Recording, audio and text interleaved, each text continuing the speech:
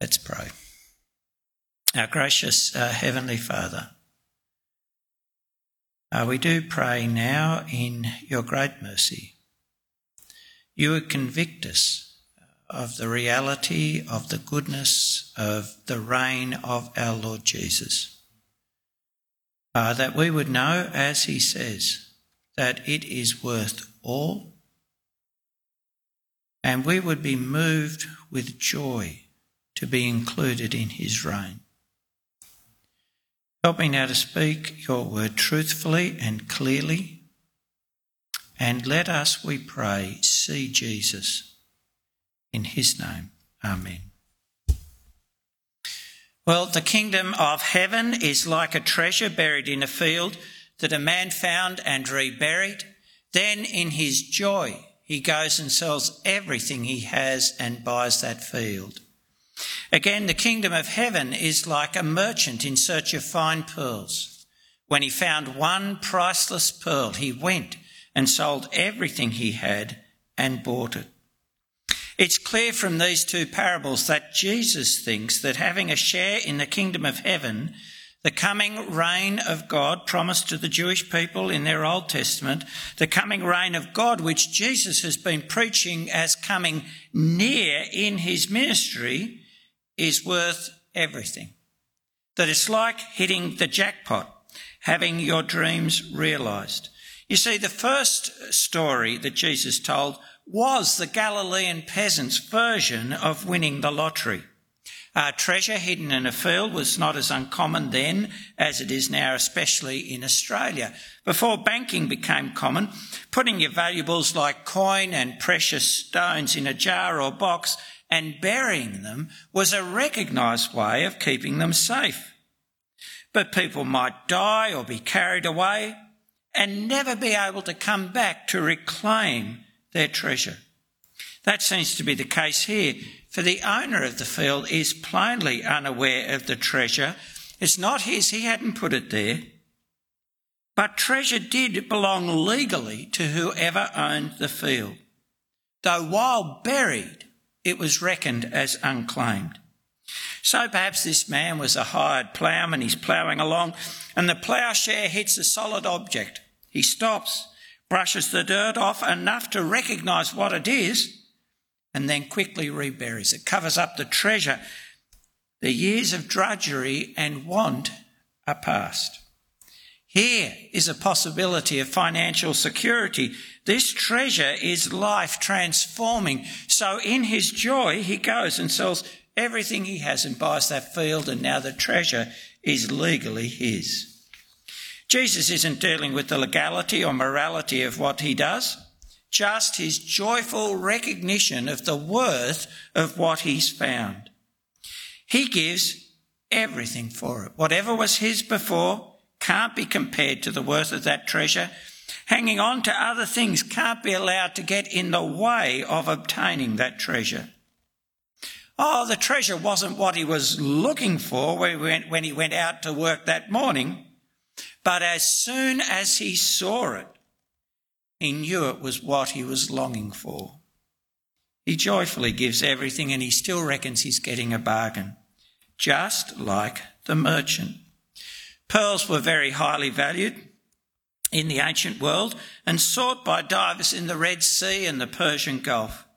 So this merchant is a man of means, dealing in luxury items, knowing what he values, searching for what he values. And knowing what he's looking for, he's willing to give up everything for this one pearl. He recognises that its worth exceeds all that he's thus far found, thus far accumulated in his life. It's incomparable. It's the end of his seeking. For the individuals who find it, however they find it, by stumbling across it and recognising that this is what they've been longing for, or by diligently seeking because they know what they value, the kingdom is worth everything. And at that price, it's still a bargain. But why? Why can Jesus teach that having a share in the kingdom of heaven, being able to make it your own so that you belong in that reign, is worth everything? Because looking beyond the parables. Normally we would reckon such a radical investment in just one thing as imprudent.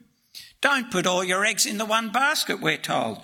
Leave yourself options. What will you do if things go sour, as they always do in this world? And so as that ploughman sells his tools, and then his storage pots, and then his spare cloak, you can imagine that peasant's friends asking, "Do you really want to do this?" Oh, as he sells all his other pearls and his house and his donkey and even his bow tie, you can imagine the merchant's friends growing increasingly concerned. Why is having a share in the kingdom worth everything? Well, that probably was self-evident to Jesus' first hearers, and their questions might have been more about, where they can find the kingdom, how they could obtain a share. Self-evident to them because they'd grown up with the Old Testament promises of God coming to save his people, of the time when God's Messiah, his chosen king, would reign. But it's not self-evident to us. The phrase, the kingdom of heaven, well, when you first heard it, probably didn't excite you, create longing in you, because it's all a bit foreign to people who live in democracies and don't think much about heaven as the place where God lives. And so to excite you about the kingdom, so that you come to share Jesus' evaluations of its worth, I suppose I could take you back through the Old Testament prophecies, help you understand what the people of Jesus Day understood and were looking forward to. I could do that, but I want to take another tack. I want to show you the worth of that kingdom by showing you the worth of the king of that kingdom. For the character of the kingdom, of the king, determines the character of that kingdom. The character of the king determines the character of that kingdom and tells us why that kingdom is so good that it's worth everything. If you know the king of this kingdom, you will know why his reign is worth everything. And while Jesus is telling us this story, he's telling it in a gospel that makes it clear that Jesus is that king, the one who exercises the reign of God. Remember, way back at the beginning of Matthew's gospel, it's introduced with the genealogy of Jesus, son of David, the promised descendant of King David, the one in chapter 2 the Magi call born King of the Jews. Jesus is introduced as king. Before his ministry begins, he is actually tested as Son of God, the King of Psalm 2 in the wilderness. And that goes right through the gospel. You come to the end of the gospel, as Jesus is being crucified, he's crucified as King. King of the Jews is written across the top of the cross. And raised from the dead, Jesus says he has all authority in heaven and on earth. He's the one who exercises God's reign over all things. And Jesus has said that it is in his presence that the kingdom of heaven, the reign of God, comes near. As he said to the Pharisees, if I drive out demons by the Spirit of God, then the kingdom of God has come upon you. Jesus is the king of the kingdom. So what kind of king is he that his reign is worth everything? What do we see of Jesus in the gospel, in the eyewitness accounts of those who know him and knew him? And remember, you don't have to take my word for it. You can test what I'm saying just by reading a gospel or reading it with a friend or maybe enrolling in Christianity Explored. But what do we see of Jesus in the gospel?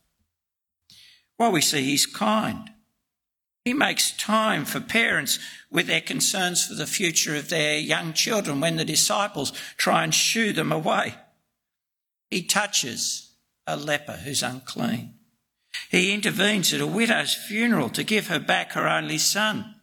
He has a reassuring word for an ostracised woman healed of her bleeding. He's someone who spends himself without even time to eat, to serve, to deal with those who have come to him in need. And his teaching is good. It searches our hearts, exposing our selfishness, challenging us to love even our enemies and to forgive. He offers rest to the weary, hope for the crushed in spirit. And Jesus has integrity.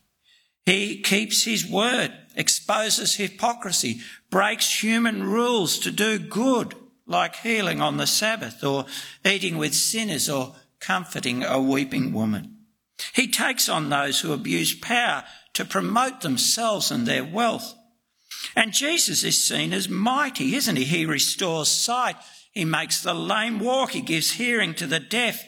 And he can still, with a word, a storm that would overwhelm. And in all this, he saves. He brings the wholeness we were meant to enjoy, gives a taste of the peace of God's reign to the afflicted. Oh, he frees from the chaos and oppression of evil, driving demons out. And he can provide and does so out of compassion, feeding thousands with a few loaves and fish. And we've seen in the gospel that he can even forgive sins and raise the dead. And he is this, does all this as someone sent by the living God, God with us. So relating to him, you're relating to God, knowing God's might and truth, receiving God's forgiveness. This is the Jesus we meet in his ministry. Now think for a moment about our lives, about your life. What brings misery and grief? What throws our lives into turmoil? What do we live in dread of? Well, sickness and want, being enslaved to evil, to destructive and chaotic patterns of living, death, our own death, and the death of those we love.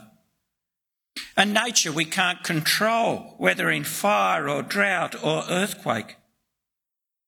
Oh, human failure, lies, greed, abuse of power. They create misery in our lives. Oh, the consequences of our own failings. In our relationships with others, felt in estrangement, misunderstanding, harbour anger, and yes, in our relationship with God when we let ourselves think of him. All these things press us, create grief, and we live in dread of them. But Jesus has demonstrated he is Lord of those things that threaten us. He's Lord of sickness and death and the chaotic power of evil. He's Lord over nature. And there's no lying or greed or selfishness with him. He doesn't fail us. And he forgives sins, gives God's forgiveness, and brings his followers into a community of forgiveness. Now think, if you'd been in Galilee, wouldn't you have thought that being his, under his rule and direction, following him, was worth it?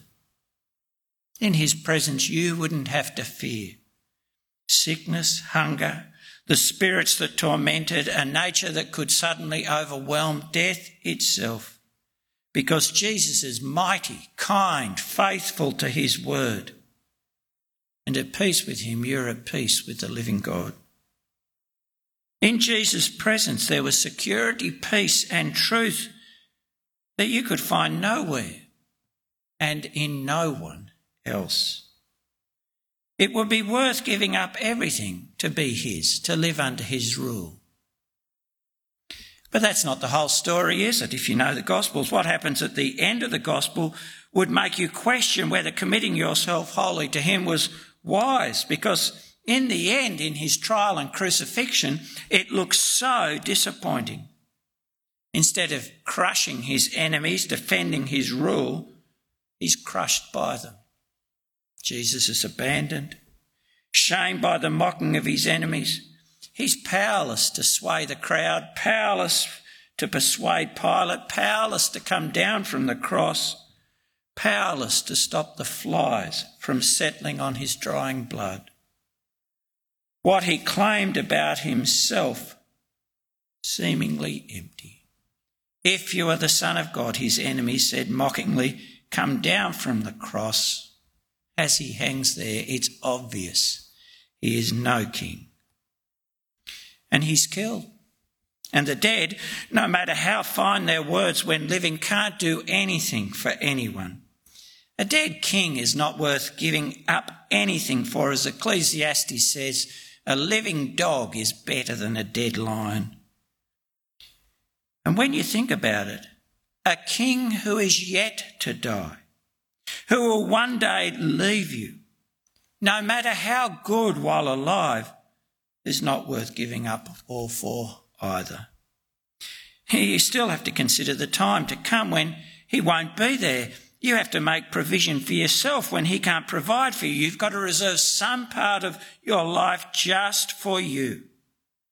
No one who themselves is in bondage to death is worth entrusting your all, everything to, for you will be left abandoned with nothing at the moment of their death. But Jesus is not that king, and never was the king whose reign would be ended by death. The gospel tells us Jesus is not a dead king, and he is not a king who will ever die again. He lives and lives forever. He is and always was Lord of death. The death he endured on the cross, remember, only served his purposes to save his people. And now he's risen just as he said he would, living never to die again.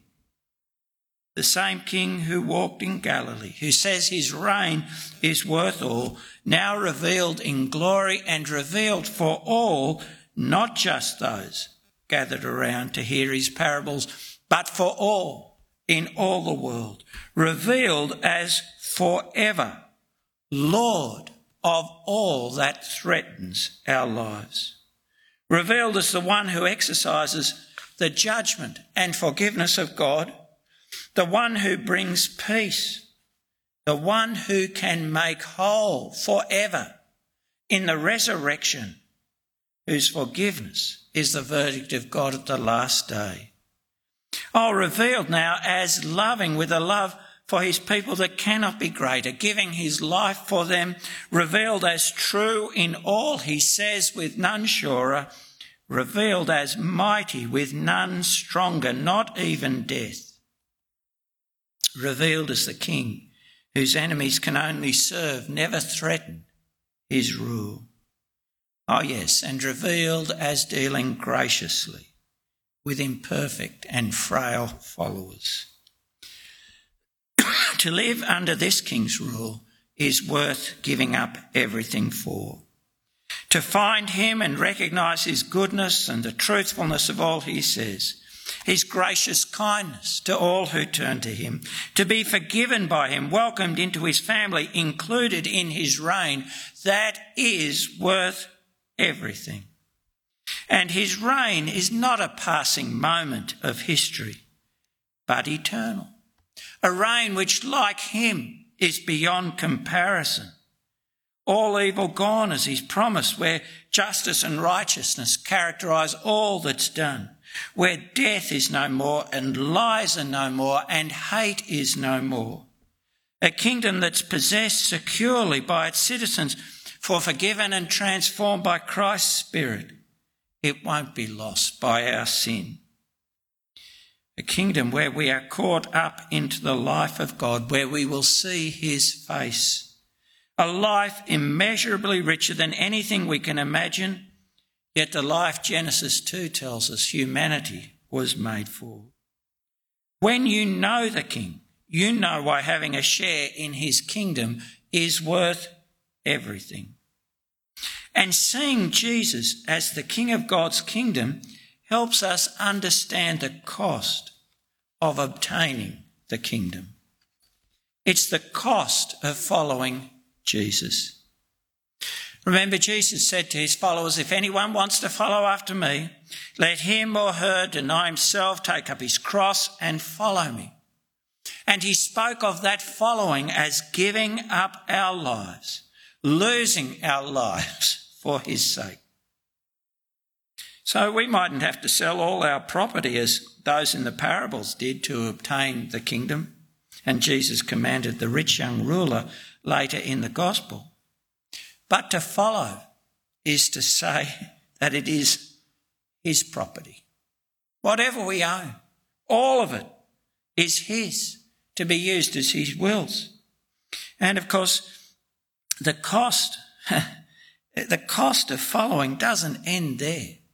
It includes much more important things than money or property. It involves identity. Giving up our identity in our family, our ethnicity, our sexuality, to have our identity as a follower of Jesus. Oh, it involves direction, giving up choosing our own direction, making decisions on our own preferences to follow Christ, to have him give us our direction. It includes our ambition, to abandon our ambition to make a name for ourselves, to promote ourselves and our achievements, to become ambitious for Jesus, to live his way and bring him glory. It includes our reputation, being willing to lose it, to be slandered, to be thought a fool for Jesus' sake. It includes our relationships, loving Jesus more than all. To follow includes everything.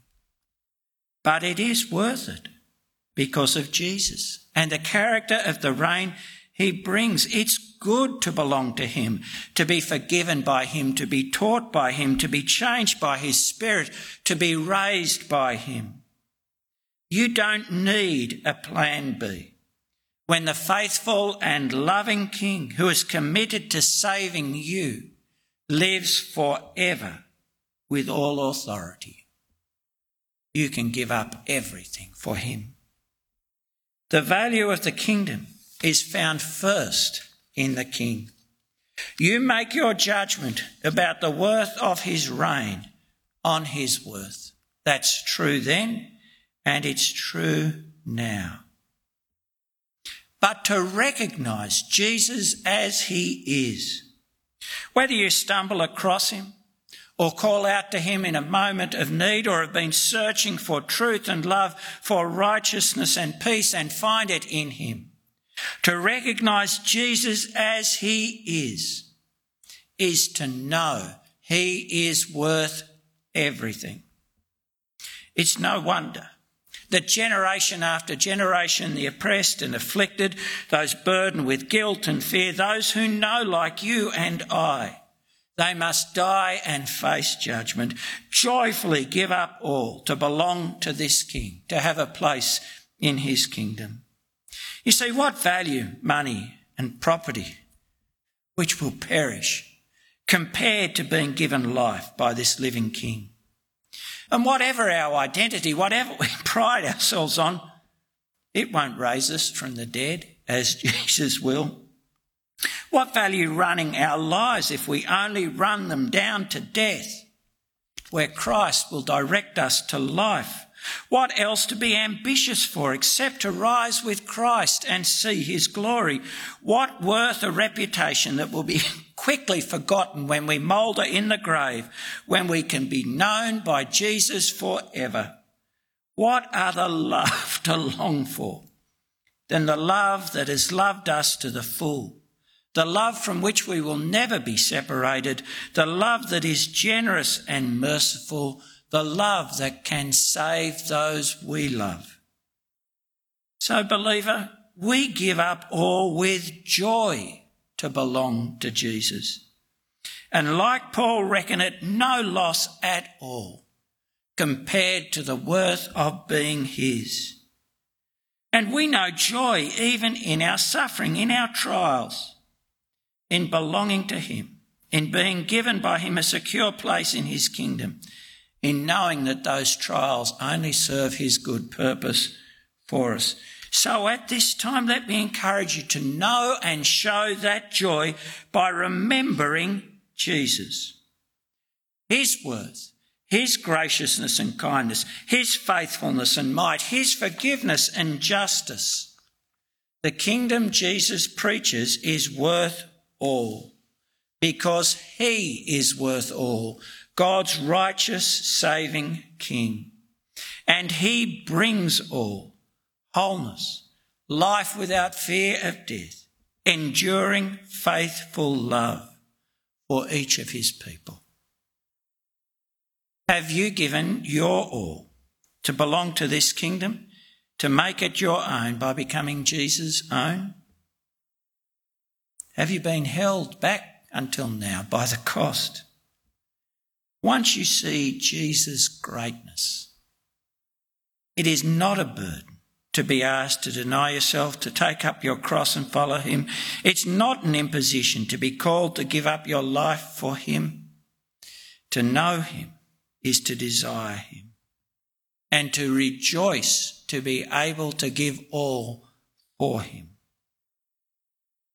And you should do it now, for finding the kingdom now with joy is better than letting the kingdom find you at the last day unprepared.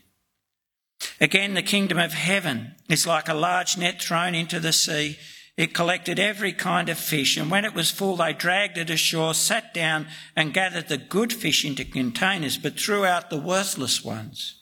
So it will be at the end of the age. The angels will go out, separate the evil from the righteous, and throw them into the blazing furnace, where there'll be weeping and gnashing of teeth. Jesus likens the kingdom to a large dragnet drawn along between two boats, to make the point that the kingdom involves all.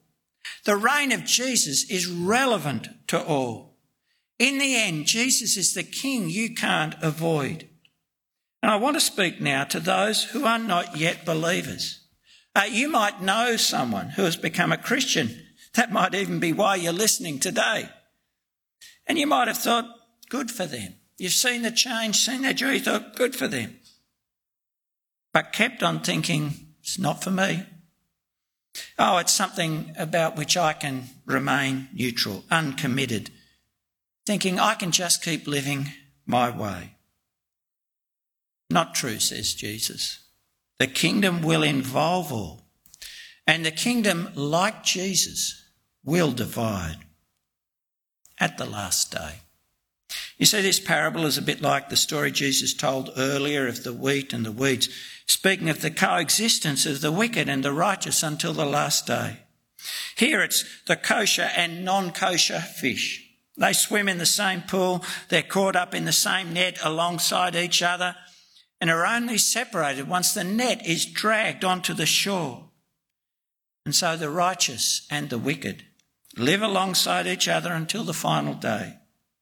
But on that day, the difference will be seen between those who have listened to Jesus and trusted him, and listening to him and trusting him, sought his kingdom and his righteousness, sought to do what he has taught.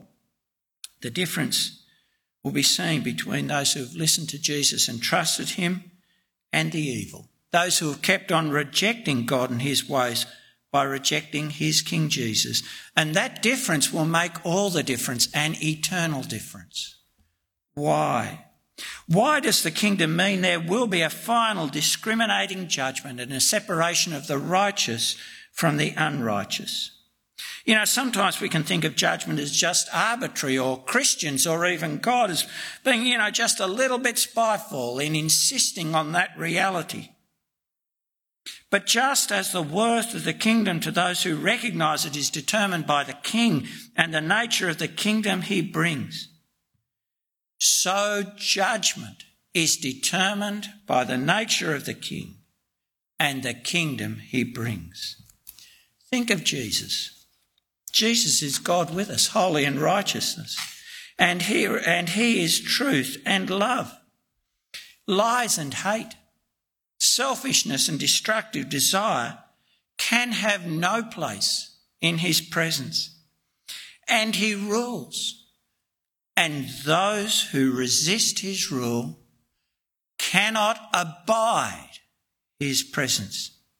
That's right, isn't it? That's what we see in his life, that those who resist his rule detest his presence, can't tolerate his claims, can't stand his rule, want to get rid of him, to kill him. In their eyes, there's no coexistence possible where Jesus insists that he is king, and what they desired, they got. They crucified him. But it wasn't their triumph, but their defeat. It wasn't the life they thought they could have, but death that they were choosing. And so it is in the judgment for those who want to stay in charge of their own lives, keep being their own ruler. They don't want Jesus in their life. Jesus, Lord of the new heaven and earth. And the Lord Jesus will give them what they want. They can have no coexistence with the one who is the King. And wanting no part of the life of Jesus, they will find there is no life apart from Jesus. And they'll recognise that. They'll recognise that to separate themselves from him is to have embraced eternal destruction when God's patience runs out. See, this judgment is not arbitrary, and it is just. And think of the kingdom Jesus brings. It can only be for the righteous, for those who can live in the presence of God. For this is at the heart of God's kingdom idea. God's people living in God's presence just as it was in Eden. Oh, just as Israel was meant to be, God's people living in God's presence. And as Israel's history has shown, there's no place in God's presence for those who want to reject God's rule, those who are defiled, unclean by their disobedience. The heart of the kingdom is living in the presence of the Holy God. And only Jesus can fit people for that. Only he can, by his death for sin, make sinful people righteous. Only by turning away from our own rule, our own determination to live as we please and reject God's law, and putting our faith in Jesus, can we receive from Jesus forgiveness, be reckoned righteous in God's sight, cleansed and fitted for God's presence. Only those who are in Christ can live in that kingdom. And it be the kingdom we long for, without injustice, without grief, without death. There is nothing arbitrary about the exclusion of the wicked, those who refuse to repent and believe in Jesus, those who insist on believing their own lies about God and themselves. Nothing arbitrary about their exclusion forever from the kingdom of Christ. Nothing unjust in them suffering the consequences of their choice. And Jesus uses language that is fearful to bring home the awfulness of those consequences. The angels will go out, separate the evil people from the righteous and throw them into the blazing furnace where there'll be weeping and gnashing of teeth. Hear what Jesus says. It is no service to Christ or to those who want to continue to ignore or reject Jesus to either soften or deny what Jesus says here. Better to heed it yourself and warn others of what awaits if they want to keep Jesus out of their lives and reject his good rule. The Lord Jesus is King of the whole world. His reign encompasses all, but only those who are righteous now by trusting and following Jesus will be revealed then as fit to live in God's presence. Make sure that is you. Make sure that's you by asking God to open your eyes to see Jesus as he is. The good, the ever-living, the just and loving King, so that you will reckon it a joy, not a burden or unwelcome demand, to give up all now to follow him and to have a secure, certain share in his reign. Worth all to be gathered to him with exceeding joy, when at the close of the age he sends his angels out and they separate the righteous from the wicked, and he welcomes his people into his presence forever. Let's pray. Our gracious Heavenly Father, that is what we pray. Open our eyes to see your glory in the face of Jesus, to know him and to see that following him is worth all. And help us to persevere in that following with joy, knowing the goodness of belonging to Jesus forever. We ask this in his name. Amen.